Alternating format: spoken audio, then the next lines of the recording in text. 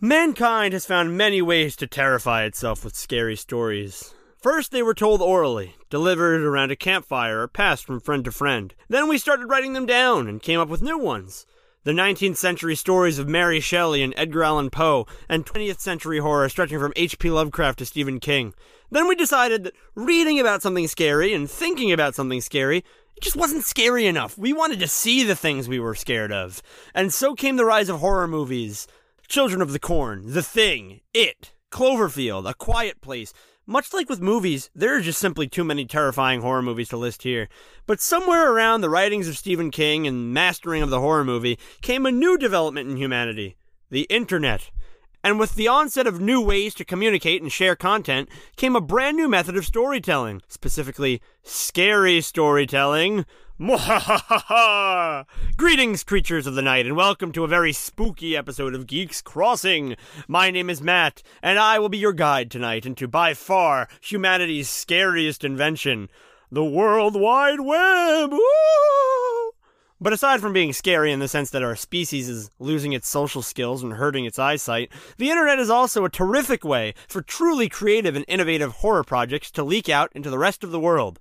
Why is that? Well, if you want to write a horror novel, you have to edit down an entire manuscript, probably get in touch with an editor and a publisher. If you want to make a horror movie or even a horror short film, you'll probably at least need one actor, a cameraman, editor, and a distributor. If you want to write a scary story or create scary content, you can put it on any number of internet websites for free. And if it requires more money to produce, there are websites you can fundraise for it. As a result, super creative people who otherwise might not have the resources to publish scary stuff can do so. Plus, the internet provides some more interesting mediums to showcase this content. No longer do scary things have to be long stories or 90-minute movies. They can be 6-minute videos or even completely still images.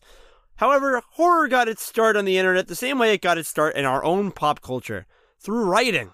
Most people who have spent time on the old internet have heard of the term copypasta, derived from the terms copy and paste smashed together. Copypasta. Copypasta was when people would write something down and then copy and paste it to as many different websites and forums as they could, typically as a form of spam or trolling.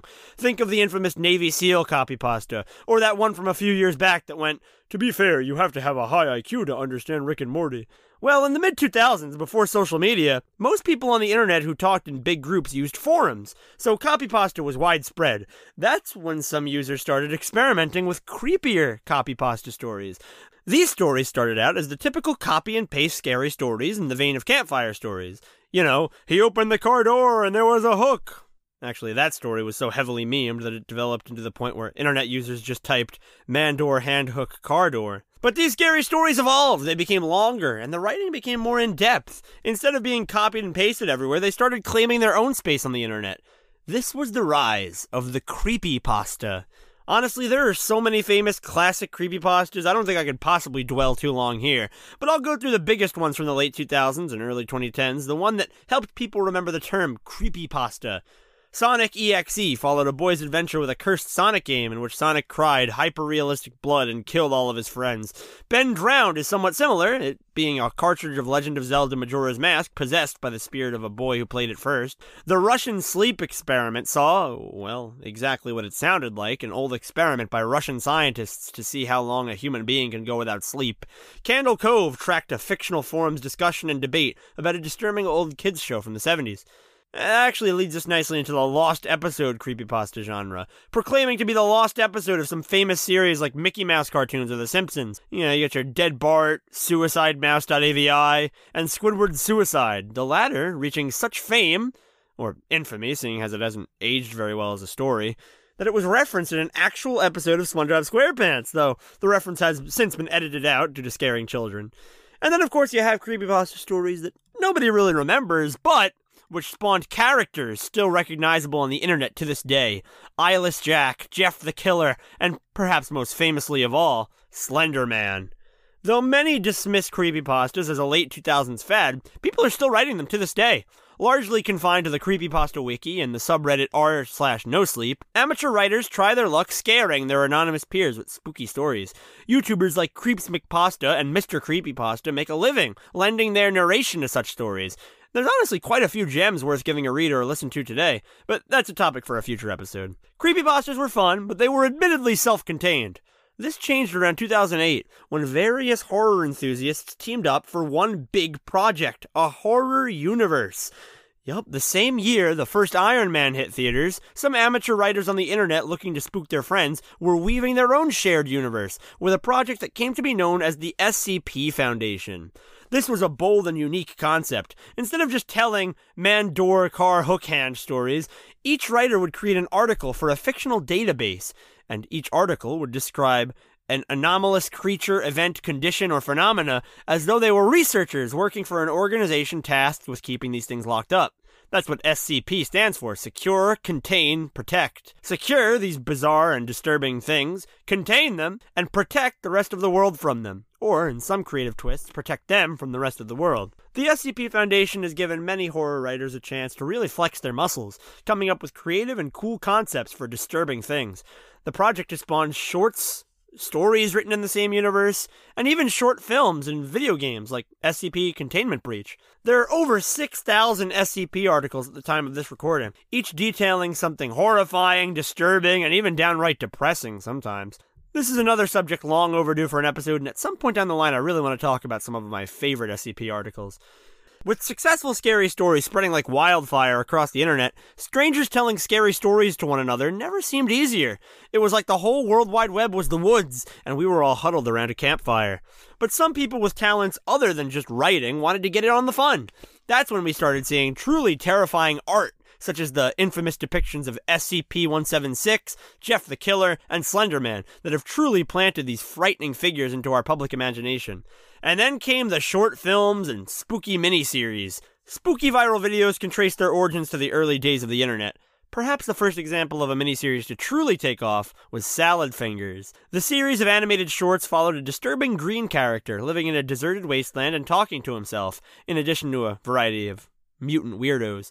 It featured creepy imagery, music, and voice work, in addition to some mild gore and body horror. It was worked on almost entirely by the British animator David Firth. The first Salad Fingers animation premiered on Newgrounds in 2004, and later episodes were roughly uploaded once a year on Newgrounds and later YouTube, until 2013, where episode 10 seemed to end the series, though an 11th episode later dropped quite suddenly in 2019, surprising fans. In 2011, towards the end of Salad Fingers' run, another prolific horror series dropped on YouTube, Don't Hug Me, I'm Scared.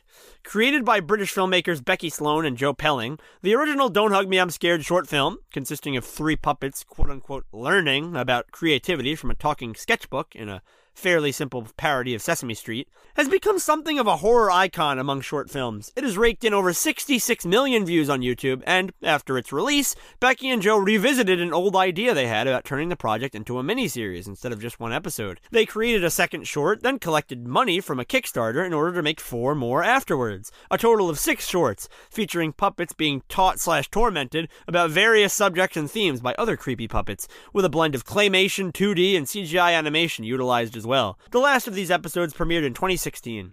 It's a super cool miniseries, and I definitely recommend giving it a watch if you haven't already, especially considering the show has been greenlit for a fully fledged series on Britain's Channel 4 network, apparently starting next year. So now's the chance to catch up! I mean, it'll only take 40 minutes or so to binge all of Don't Hug Me, I'm Scared, so why not? In tandem with the rise of internet horror, video game developers began finding success with ways of telling scary stories that audiences could not only see and hear, but also directly control. The horror video game brand found limited success with such series as Silent Hill and Resident Evil, but it didn't really explode in quantity, and maybe arguably quality, until the 2010s. Along with the rise of creepypasta and scary short films, the internet provided a bastion for horror video games to get valuable exposure as, starting in the early 2010s, Let's Plays skyrocketed in popularity. Newly popular gaming channels began picking up horror games and exposing them to millions of casual gamers to experience and buy for themselves.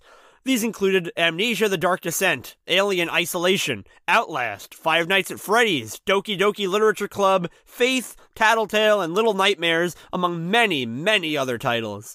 The internet is undoubtedly tied to the success of many of these games, which is why I feel it's fair to mention them here. It was cool seeing the diversity and the presentation of horror in all of them. From Five Nights at Freddy's, a game where you don't move at all and get attacked by Chuck E. Cheese knockoffs, to Faith, a game styled after Atari games and heavily influenced by the movie The Exorcist. And from Outlast, which sees you running around a gory, messy mental asylum filled with crazy test subjects, to Doki Doki Literature Club, which plays like a completely normal dating simulator until the game becomes quote-unquote self-aware. There's a healthy mix of different setups and playstyles that make it probable there's something here for every gamer. In the 2010s, internet horror became less associated with creepypastas and more associated with frightening horror games available for people to play on their computers or watch YouTube and Twitch gamers play on their computers. I hear that the relatively newer horror game Phasmophobia is a top choice for Keith and Nick when they stream on Twitch. But something interesting happened toward the end of the 2010s. Internet horror continued to evolve. This was especially interesting when we started seeing full-blown projects, most commonly known as ARGs. ARGs, an acronym for Alternate Reality Games, provide a way for horror crafters to lead viewers on a wild goose chase. Usually this involves eerie and cryptic content, with things like codes flashing on the screen or put in the description, leading those who translate them to unfinished websites or unlisted videos. This kind of content can be traditionally scary videos with frightening imagery, creepy music, and distorted audio, but it can also come in the form of fictional video games, like the Petscop Let's Plays, and vlog channels, like Ash Vlogs and Hi, I'm Mary Mary. These are all series of YouTube videos disguised as simple YouTube content, Let's Plays, vlogs, that kind of stuff, with a sinister twist.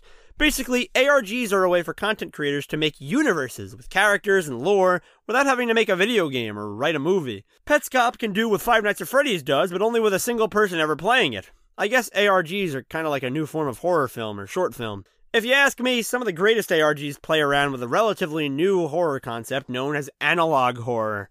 It's hard to exactly describe what analog horror is, but I think this TV trope's definition is relatively good, and I quote, "Analog horror videos are almost always less than 10 minutes long and take the form of ominous television broadcasts, VHS tapes, radio broadcasts, or anything similar.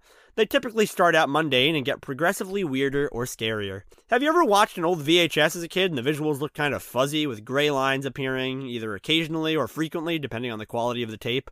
That's usually the kind of visuals that analog horror content goes for, making simple and uneasy things from your childhood actually terrifying. The genre finds its origin with fake emergency broadcast videos. Now, I don't know what country you live in or what the emergency signals are like where you're from, but there is a primal fear unleashed within me when I see the black screen with small, flashing, impersonal warning text, and I hear the ungodly blaring and long beeping of an emergency alert system signal, especially the kind from the late 90s and early 2000s. The government may have changed it since, I'm not 100% positive, but people make some easy edits of those. Nuclear attack, alien invasion, whatever, this is not a drill. And that seemed to ignite a spark in horror content creators. It reminded them that plenty of parts of their childhood could be made more eerie and creepy if given the right shifts. This birthed the extraordinary Local 58, one of the best known examples of analog horror. On its own website in 2015, later moving to YouTube beginning Halloween 2017, the channel Local 58, ostensibly a local TV channel operating out of West Virginia, started uploading creepy and cryptic videos about a GPS gone haywire, a children's cartoon anything but child-friendly, a documentary about sleep that could actually give you nightmares, and a Vietnam-era propaganda film about the end of America as we know it, among other quote-unquote programs. Seriously, though, that propaganda alert is one of the scariest things I've ever seen on YouTube, so if you're going to watch anything by Local 58, definitely watch Contingency. Local 58 was created by Chris Straub, already famous among internet horror enthusiasts for his story Candle Cove, about a mysterious children's program that nobody fully remembers. Fun fact, in the story, Candle Cove is referenced to have aired on a Channel 58.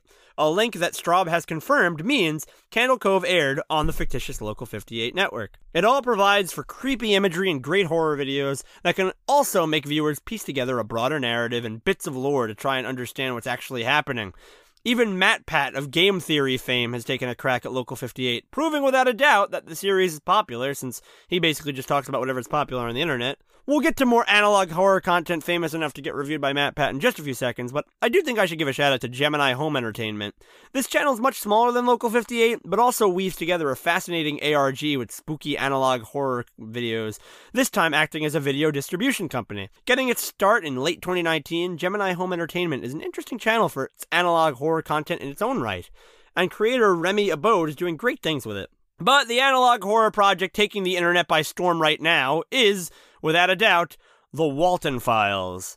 This series began in 2020, and a large following has crept up over time. The series, created by Martin Walls, basically combines the key ideas of analog horror, grainy VHS footage, spooky still images, corrupted audio, and combines them with the elements of Five Nights at Freddy's. Creepy, sentient animatronic animals with dead people stuffed inside of them.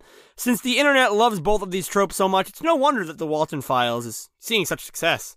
I won't get into too much of the story, but it is similar to the lore of FNAF. Two rival founders of an animatronic pizzeria hate each other, children die, everything's shut down, etc., etc. Nextpo has a really good video dissecting the entire lore of The Walton Files, and I definitely recommend that if you're interested, after watching The Walton Files for yourselves, of course.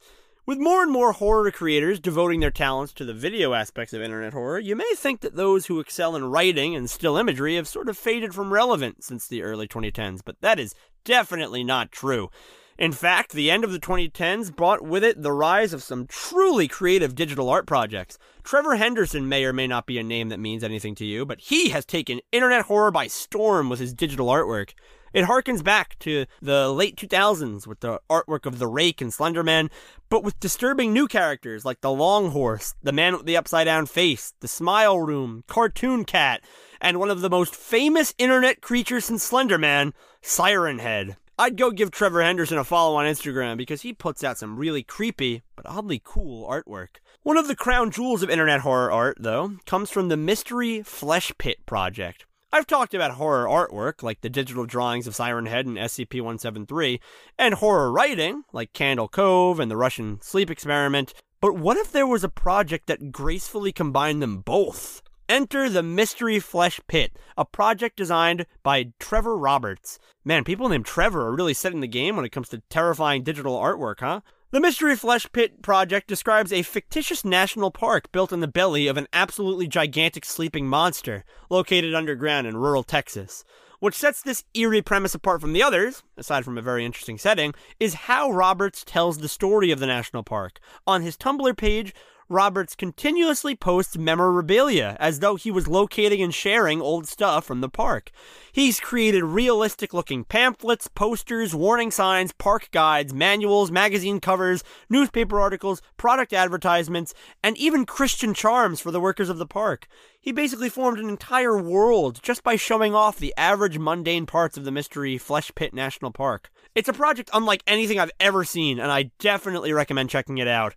Apparently Roberts is writing a book about the Mystery Flesh Pit, which you better believe I'm checking out when it's done. Wendigoon did a really good video on YouTube on the Mystery Flesh Pit, as well as some of the other stuff on here, like Local 58 and Gemini Home Entertainment. I would definitely recommend checking out Wendigoon. He does a lot of true crime and conspiracy theory stuff mixed in with horror and general nerd culture. But I think we're just about caught up on our journey. These aren't all the cool projects you can find on the internet, so don't be surprised if you find a favorite that I didn't even mention here. In fact, when I had finished the original script for this episode and was waiting to record, I discovered 2 new analog horror ARGs.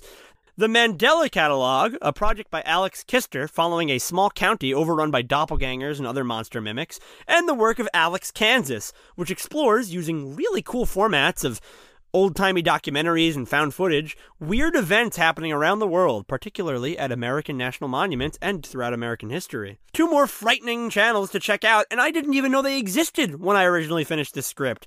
I think this just goes to show how diverse a place the internet truly is, and how you can just accidentally stumble across a really cool horror project out of nowhere. There's still some projects on my watch list, such as Rocket Records, KKHJ5 Local Spadra, the Minerva Alliance, and Analog Archives, which seem to all take a page out of Local 58's handbook as local news networks in towns or on broadcast where something has gone frighteningly wrong. Horror in and of itself has gone through many different forms over the years, from oral tradition to books and short stories to short films, movies, and even video games. And along the way, as we created a little thing called the internet, the human desire to frighten found its way onto there as well, in the form of creepypastas like the Russian Sleep Experiment, collaborative writing projects like the SCP Foundation, digital artwork from Slenderman to Siren Head, eerie miniseries like Salad Fingers and Don't Hug Me, I'm Scared, disturbing analog horror projects like Local 58 and the Walton Files, and projects like the Mystery Flesh Pit National Park that utilize all kinds of different elements to weave a terrifying thread. So many of these projects have tried to redefine what it means to tell a scary story. Can you really create one horror universe with thousands of strangers on the internet? The SCP Foundation shows you can. Can spooky video games become successful just from some people playing them online? Well, there's hardly a corner of the internet left that hasn't discovered Five Nights at Freddy's, so you tell me. Can you possibly tell a story with nothing but some slightly eerie YouTube videos? Don't Hug Me, I'm Scared and Local 58 both show, in their own unique ways, that this is totally possible. So, during this season of spookiness, if you're not looking to play a video game and you're a little tired of reading Stephen King novels and watching Friday the 13th, then I think any of these projects could make for wonderful nightmare fuel for you. Read any of these stories, look at any of this artwork, watch any of these videos, and I guarantee you'll probably be looking over your shoulder. Because after all, the internet is a terrifying, disturbing, nightmarish place. And not just because of the horror projects. You've just listened to another episode of Geeks Crossing. Do you have any favorite of these projects? If so, which is your favorite? Do you have a favorite SCP or a favorite creepypasta? If not, have I inspired you to check any of these stuff out? I hope to hear how you enjoyed them. Let us know in our Discord. Link is in the description of this episode as always. Follow us on Instagram at Geeks Crossing and continue to support us wherever you're listening to us right now, whether that be Anchor, Spotify, Apple Podcasts, Google Play, or iHeartRadio. Tell your friends and family about us, especially those in your life who are fond of the spookier things. And follow Keith and Nick on Twitch at Nuclear Bacons and at Cryptolock Gaming, as I'm sure they'll be playing homage to the creepy and disturbing. I'm Matt, and I'm sleeping with the lights on tonight.